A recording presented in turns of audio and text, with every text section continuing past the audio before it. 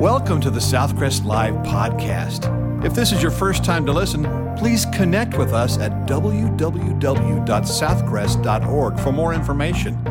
Thanks for listening and enjoy today's message.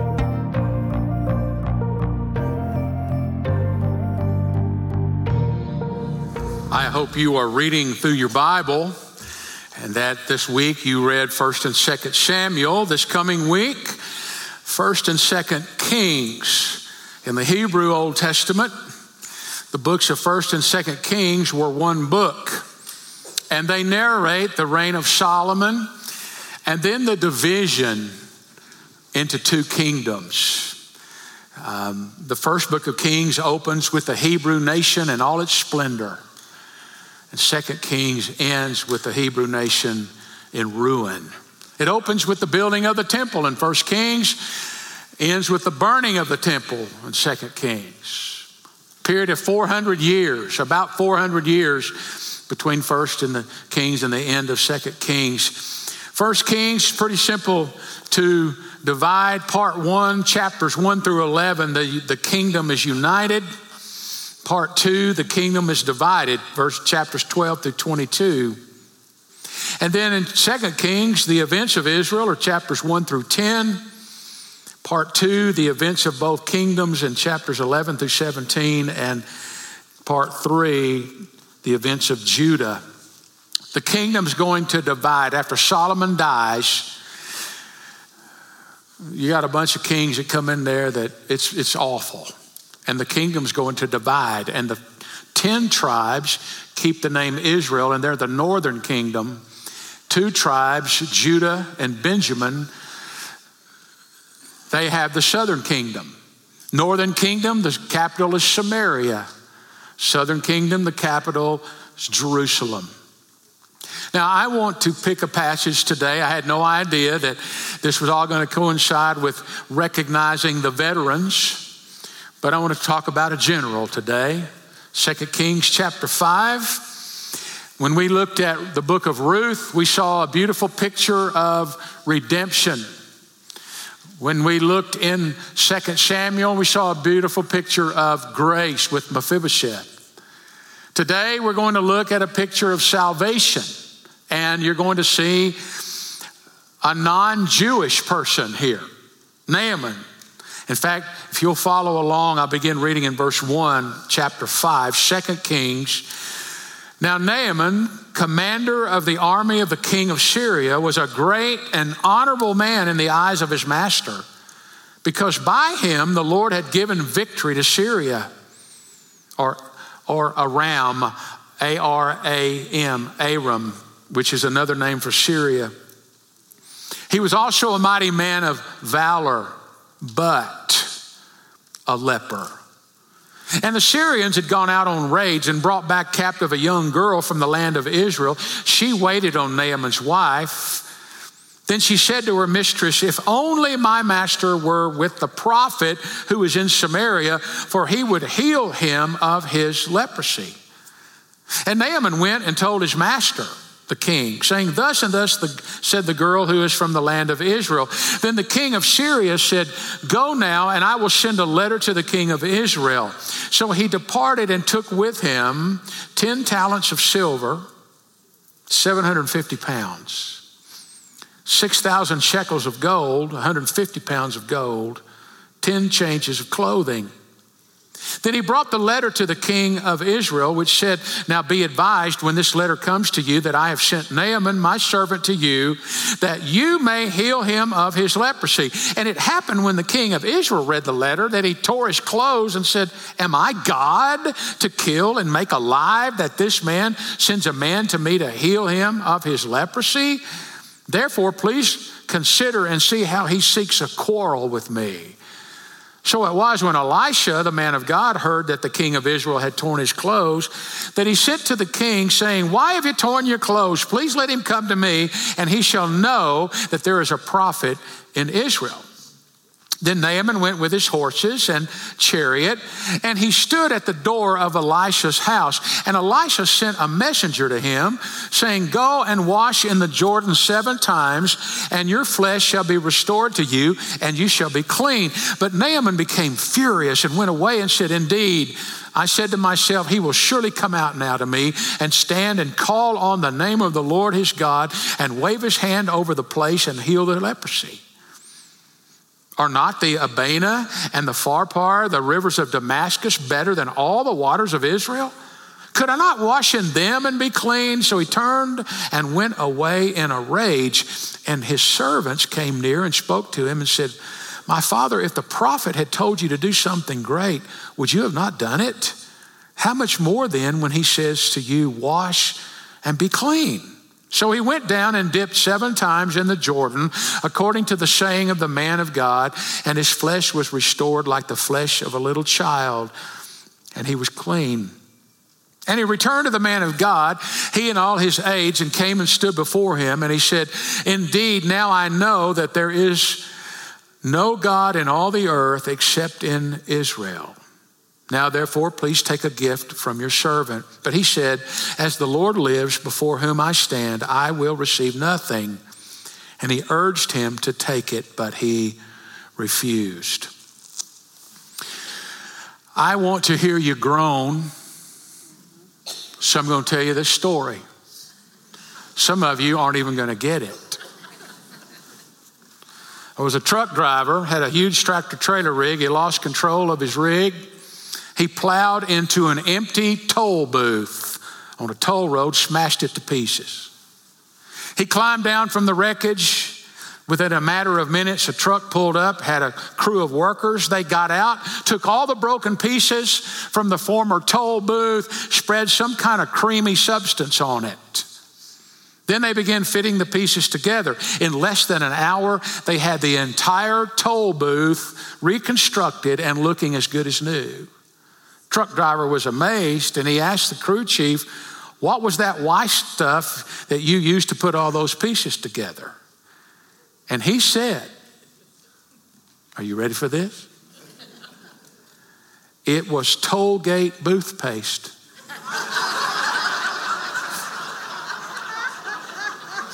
There's one right there shaking his head. That's what I'm looking for right there.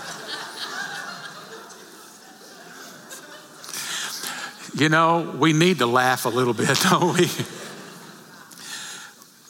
We're going to look at somebody whose broken life was put back together today. Naaman, a general, commander-in-chief. And I believe this actually happened, but I also believe it is a beautiful picture of what happens in salvation. So let's begin by looking at it. And first, we see a universal picture of sin sickness. You see, for all his prestige and all that Naaman had, he had leprosy. And leprosy in those days was, I guess the closest thing we could say today would be like AIDS today. It was no cure. It was going to take your life. And this great warrior would have lived an ideal life had it not been for this disfiguring disease. There were different kinds of leprosy. They were all bad. And you had to distance yourself, and you declared that you were unclean. It was highly contagious. We don't know anything about that, though, do we? All of you coming in with masks on today. Well, leprosy did not care who you were or what you had. In fact, the same thing with sin. With sin in your life, everybody has sinned. All have sinned and come short of the glory of God. It doesn't matter who you are, what you have. And you'll notice a couple of things, that even though Naaman had these things, he still had leprosy. For one, regardless of his position, he was the military leader. He was like the chairman of the Joint Chiefs of Staff, a 5-star general, and the military leader of one of the region's most powerful nations. And he was in a great position. He still had leprosy regardless of his position. He was the cream of the crop. He lived in the upper crust. He caroused among the elite. Listen to the description of him. He was a commander. He was great. He was highly regarded. He was victorious. He was valiant. Here was a man that had prestige and position, and he was successful. He was a winner. He was wealthy. He was a hero, respected. But did you notice that 3-letter word in verse 1? But a leper. Folks, I want to tell you something. It doesn't matter what position you have today. You are still a sinner separated from God. You were born that way. And no matter what position you achieve, sin doesn't care. He also had leprosy regardless of his popularity. It says he was honorable. He was highly respected, a man of valor. His courage and bravery were a matter of record. Apparently, Naaman was a likable man. In fact, his name even meant pleasantness. People liked him. He was popular. It's amazing today who people admire. The World Almanac and Book of Facts surveyed 8th graders, and asked them who were the people they admired the most. And they discovered that the top 30 names were movie stars and athletes. Not one of them mentioned a religious leader or a statesman or an author or a painter or a doctor or an astronaut or an educator. It tells you a lot about our times, doesn't it? If a person can run, or they look pretty, or they can sing, they're popular. Sin doesn't care how popular you are. You're still separated from God. He had leprosy regardless of his possessions. Now, money makes people popular. People want to be around people that have money, but it won't keep a person from facing eternity without Christ. Regardless of your possessions, you're still a sinner. One man bought a $50,000 life insurance policy before he got on an international plane trip. Actually, it was a $500,000 policy. And then when he went in the restroom, he stepped on one of those scales that you put the money in, and a little card comes out, supposedly tells your fortune, and it said, a recent investment may pay big dividends. It's amazing how we think if we have possessions that we have the ability to do anything we want. You know, there was an article about people who win the lottery. A long list of disasters that followed them. For example, lottery millionaire Michael Allen was bludgeoned to death in Lewiston, Maine. Lottery winner Billy Bob Harrell, who won $31 million in the Texas lottery, committed suicide. Patrick Collier won $1 million in the lottery. 2 weeks later was arrested for allegedly choking and punching his fiancée in the face. Lottery winner Phil Kitchen was found dead on his couch from the overconsumption of whiskey. Lottery winner Dennis Elwell died from drinking cyanide. A 16-year-old lottery winner in the UK named Callie Rogers said, some days I don't even want to leave my house because people scream abuse at me. 2 months ago, I thought I was the luckiest teenager in Britain, but today I can say I've never felt so miserable. Lottery millionaire Kevin Lee Sutton was charged with attempted murder for attempting to shoot another man in the head with a .22 caliber pistol. Seattle lottery millionaire Rick Kamut was shot to death by police in a parking lot after he refused to drop his pistol. Gerald Mushwagon won $10 million in the lottery, spent it all in 7 years, and then hanged himself. William Post III, who won $16.2 million in the Pennsylvania lottery, died in bankruptcy, and he told an interviewer, everybody dreams of winning money, but nobody realizes the nightmares that come out of the woodwork. It's a paradox, isn't it?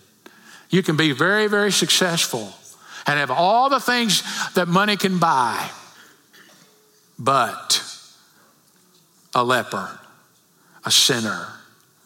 And he had leprosy regardless of his power. Naaman was a brave warrior and a smart military strategist. His position in the government didn't change the fact that he was a leper. It's popularity with the king and the people of Syria made him no less a leper. His skill and power made him no less a leper. Only by the direct intervention of God could Naaman be helped. And folks, it doesn't matter how much power you have and what position you have and how much wealth you have. Unless you know God, you are still powerless. There's nothing that you can do about the sin in your life that has separated you from God. Naaman is a perfect picture of an unsaved sinner. People on this earth, if they don't know Jesus, all that they have, this is as good as it's ever going to be for them. But they're still empty. He pictures one who needs not just a cleansing of the flesh, but also a cleansing of the soul and spirit. He's a picture of a person that needs salvation. He's going to die if he's not healed. And whatever the sinner may be in the eyes of the world doesn't change your status with God. People may think you're great, but you're still a sinner in the eyes of God, because our sin has separated us from Him. Now, God loves us, but your status with God is not changed because of what the world thinks of you or has given you. It's changed because of what Jesus has done for you and you placing your faith and trust in Him. Amen. But you know what? God's already intervened on his behalf and he doesn't even know it yet.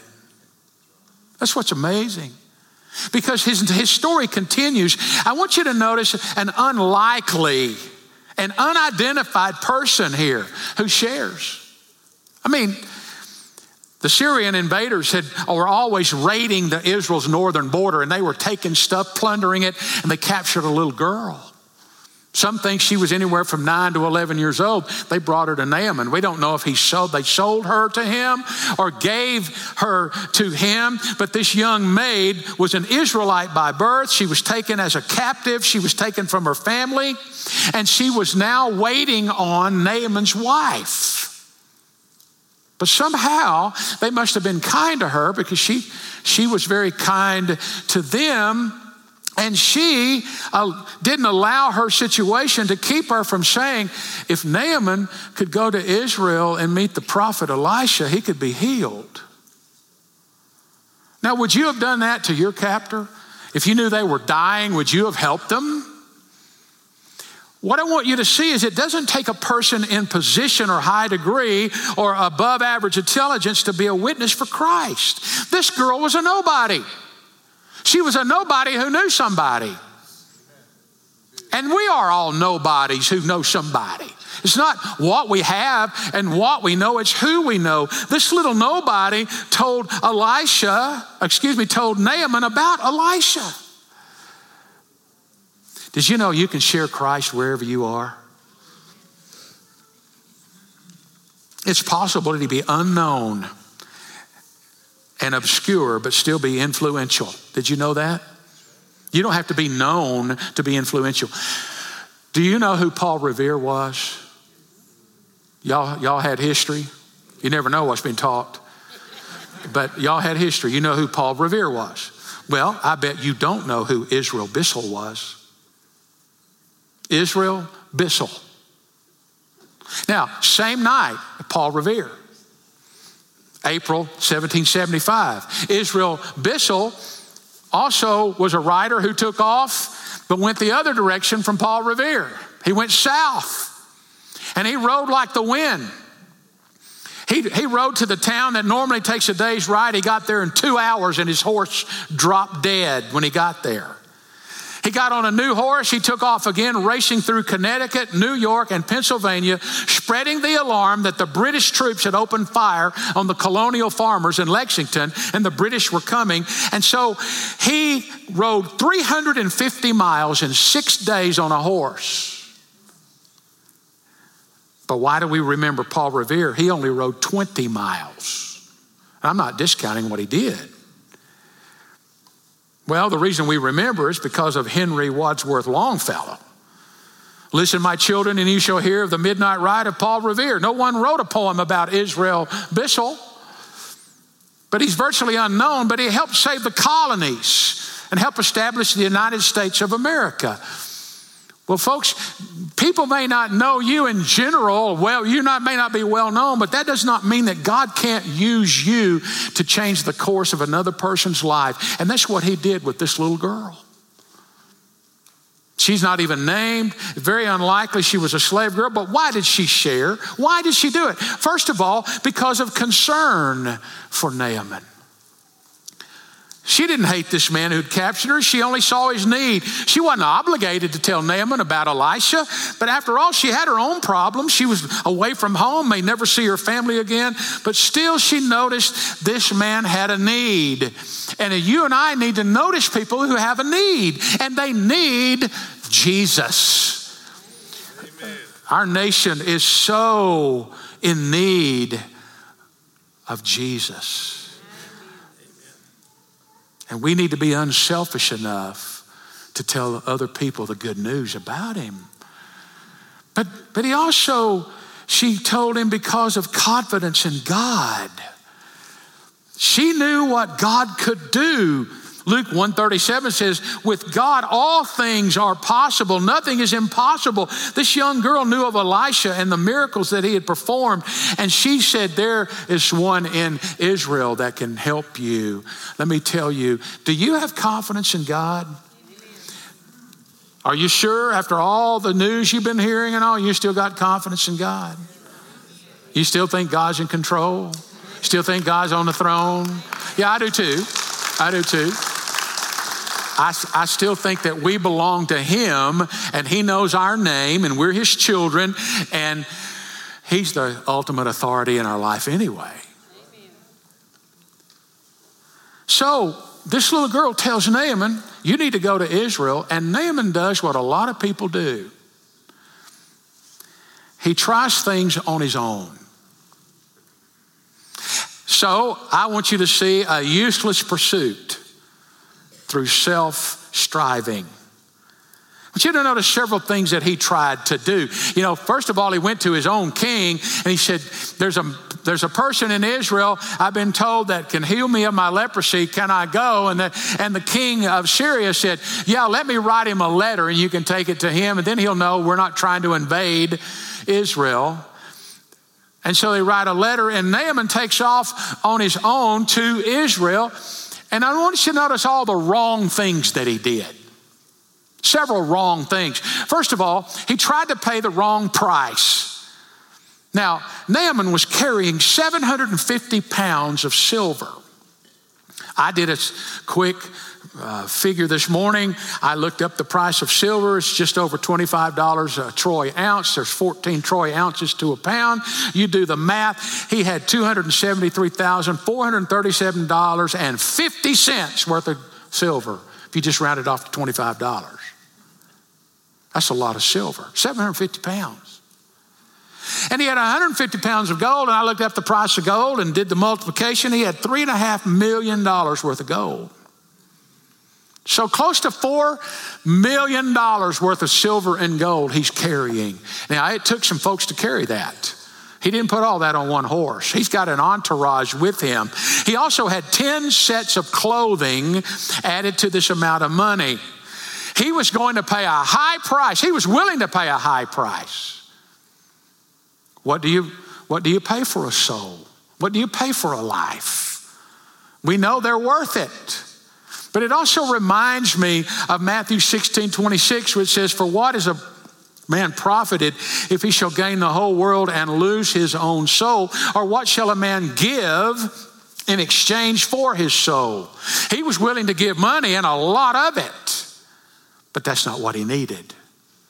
And a lot of people think they can buy their way into the kingdom. You can't. He also went to the wrong person and place. Naaman wrote the king, or actually the king of Syria wrote the king of Israel asking for his help. And the king of Israel was a man named Jehoram, and he was not a godly man. In fact, he was a wicked king leading Israel down the path of ruin and immorality and spiritual ruin. He was a paranoid, weak man who reacted in fear. When he got the letter, he said, look, he's trying to trick us. Who am I? I'm not God. I can't do anything for him. He's trying to invoke some conflict here. He was so paranoid. Naaman figured, hey, I'll just go to the top. I got news for you. No politicians or presidents have the cure for our greatest need. Now, you would think it by hearing people talk. The reply of the king of Israel indicated his unbelief. He didn't even know there was a prophet in Samaria, the capital of the northern kingdom. Isn't it amazing today how people go to the wrong person? You know, if I smiled a lot and just spoke positive things and told you things you wanted to hear all the time, we'd have a lot bigger crowds. But I'm not young enough to do that anymore.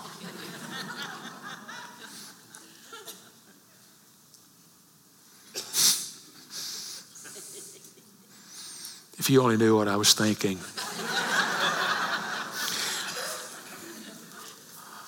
I saw advertised on television last night. You can now buy a little electronic box that has the sayings from a particular pastor in Texas.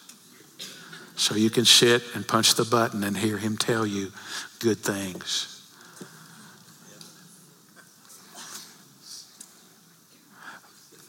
I have no words for that. If you were reading scripture, fine, but you can have your best life now. You got to have something behind that. I'm being ugly now, aren't I? Let me move on. Don't go to the wrong people. If the person does not point you to Jesus, don't go to them. Nobody on this earth can save you. Only Jesus Christ. And if they do not point you to salvation through Jesus Christ, don't go to them. And don't go to that place. Then Naaman, he's got the wrong perception and plan. Now, evidently, he's been watching one of those late night healing services on Christian television. Because he envisioned some sort of public spectacle where he could go to the prophet and he's going to come out and do this great routine, then perform some dramatic healing ceremony.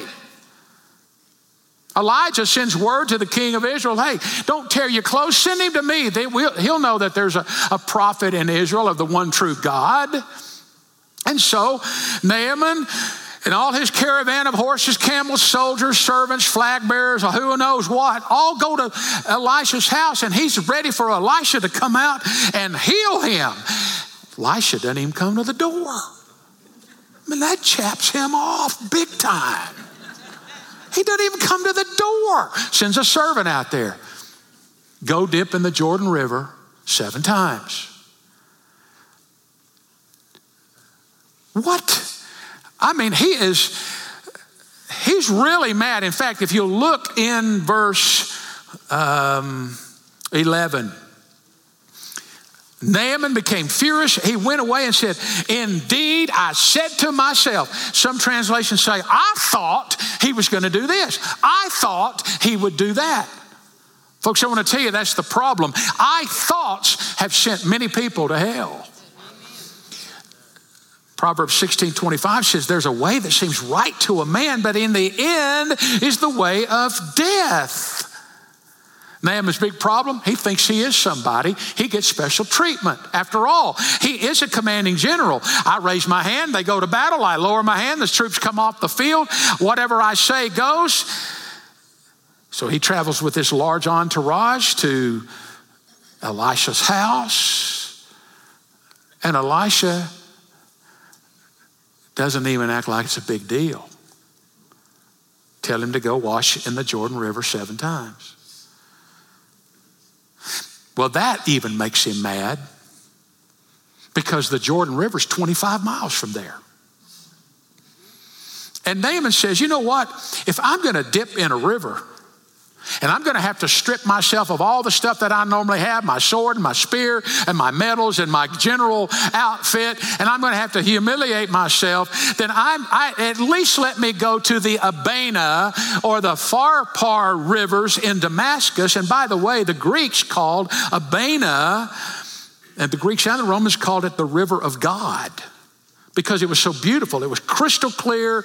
It had cool water. It was a perfect place for swimming. It was a beautiful place. Now the Jordan, on the other hand, I've baptized people in the Jordan. Some of you have been there. Both times, or however many times I've done it, it's cold and you can't see the bottom. A lot of times it's muddy looking. It's nothing to speak of. It's not very wide, except in the rainy season it would be very wide. But he doesn't want to go that. I would rather go to the Abana River, the river of God. But you see, once again, people think they can negotiate with God. I don't want to do it your way, God. I have a better way. After all, this is the 21st century. After all, I mean, we're more educated now, and we don't do stuff like that. And the sin is not the same as it was a long time ago. It's different now. That's what people think. God's not as mad about sin as he used to be. He's kind of softened up on it a little bit. And after all, it is a little narrow-minded to say that Jesus is the only way. So God, there's probably a plan B, isn't there? I'd rather have plan B or C. After all, in America, we're used to a number of choices. I want a menu. Let me pick off the menu what I want to do to be saved. And I promise you, you can find a group of people calling themselves a church that will fit whatever you want on the menu. And you can join them, but you're going to get anything but peace and salvation, because they're not going to point you to Jesus. Wrong perception. How many times do you hear these celebrities say, well, we're all serving the same God, we're just going in different directions? God told Naaman, he said, you go wash in the Jordan 7 times or you die. Kind of reminds me of the man who was on an international flight, and this flight attendant came up and said, sir,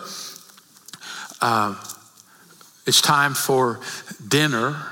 We're going to serve dinner. He said, well, what are my choices? And she said, yes or no. Well, when it comes to God, it's yes or no. Yes, you take what I provided, or no, you don't, and you don't get it. So Naaman goes off in a rage. Now, I want you to notice what I call this unique, the one-of-a-kind prescription for salvation. It's a picture here. And Naaman goes off in a rage, and it's amazing. What's Naaman's real problem here? It's not leprosy here. It's pride. And pride makes some of the smartest people do very stupid things. His pride won't let him do what Elisha told him to do, be cured. So he's going to leave just as diseased as he came because of his pride. Isn't that amazing?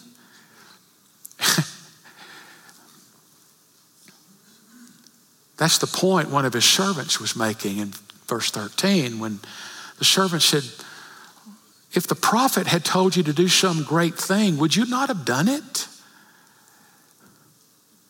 How much more then when he tells you just wash and be cleansed?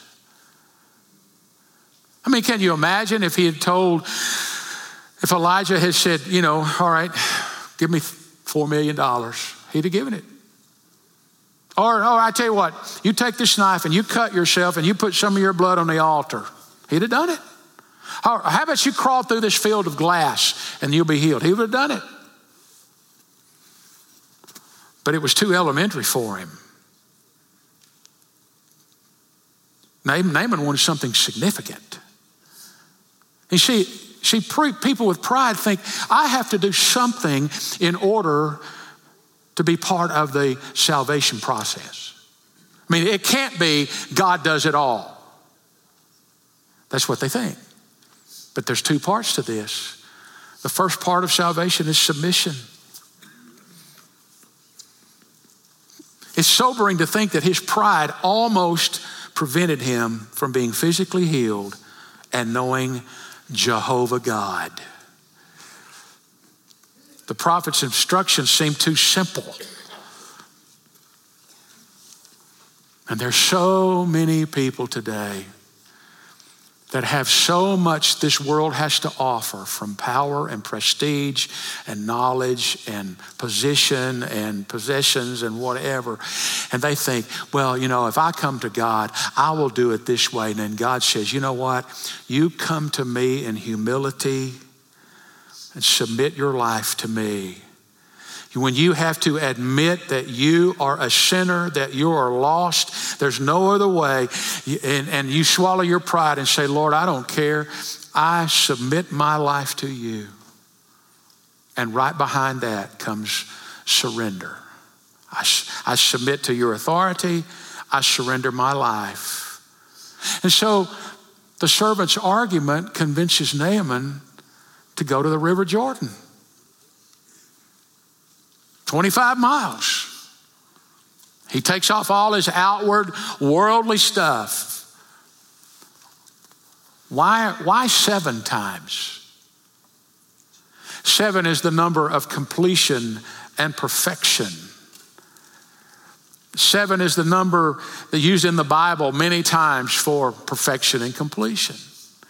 And Naaman's only hope of becoming perfectly whole was to surrender to God's plan. And so can you imagine him going out in the River Jordan, and he dips a couple of times and he looks, and the sores and the bumps and the disfigured skin, it's still all there. So he goes down 2 or 3 more times, and probably about the 6th time, he's probably thinking, this is ridiculous. But then on the 7th time, can you imagine the gasp from all the people when they look at Naaman and he is perfectly cleansed and clean.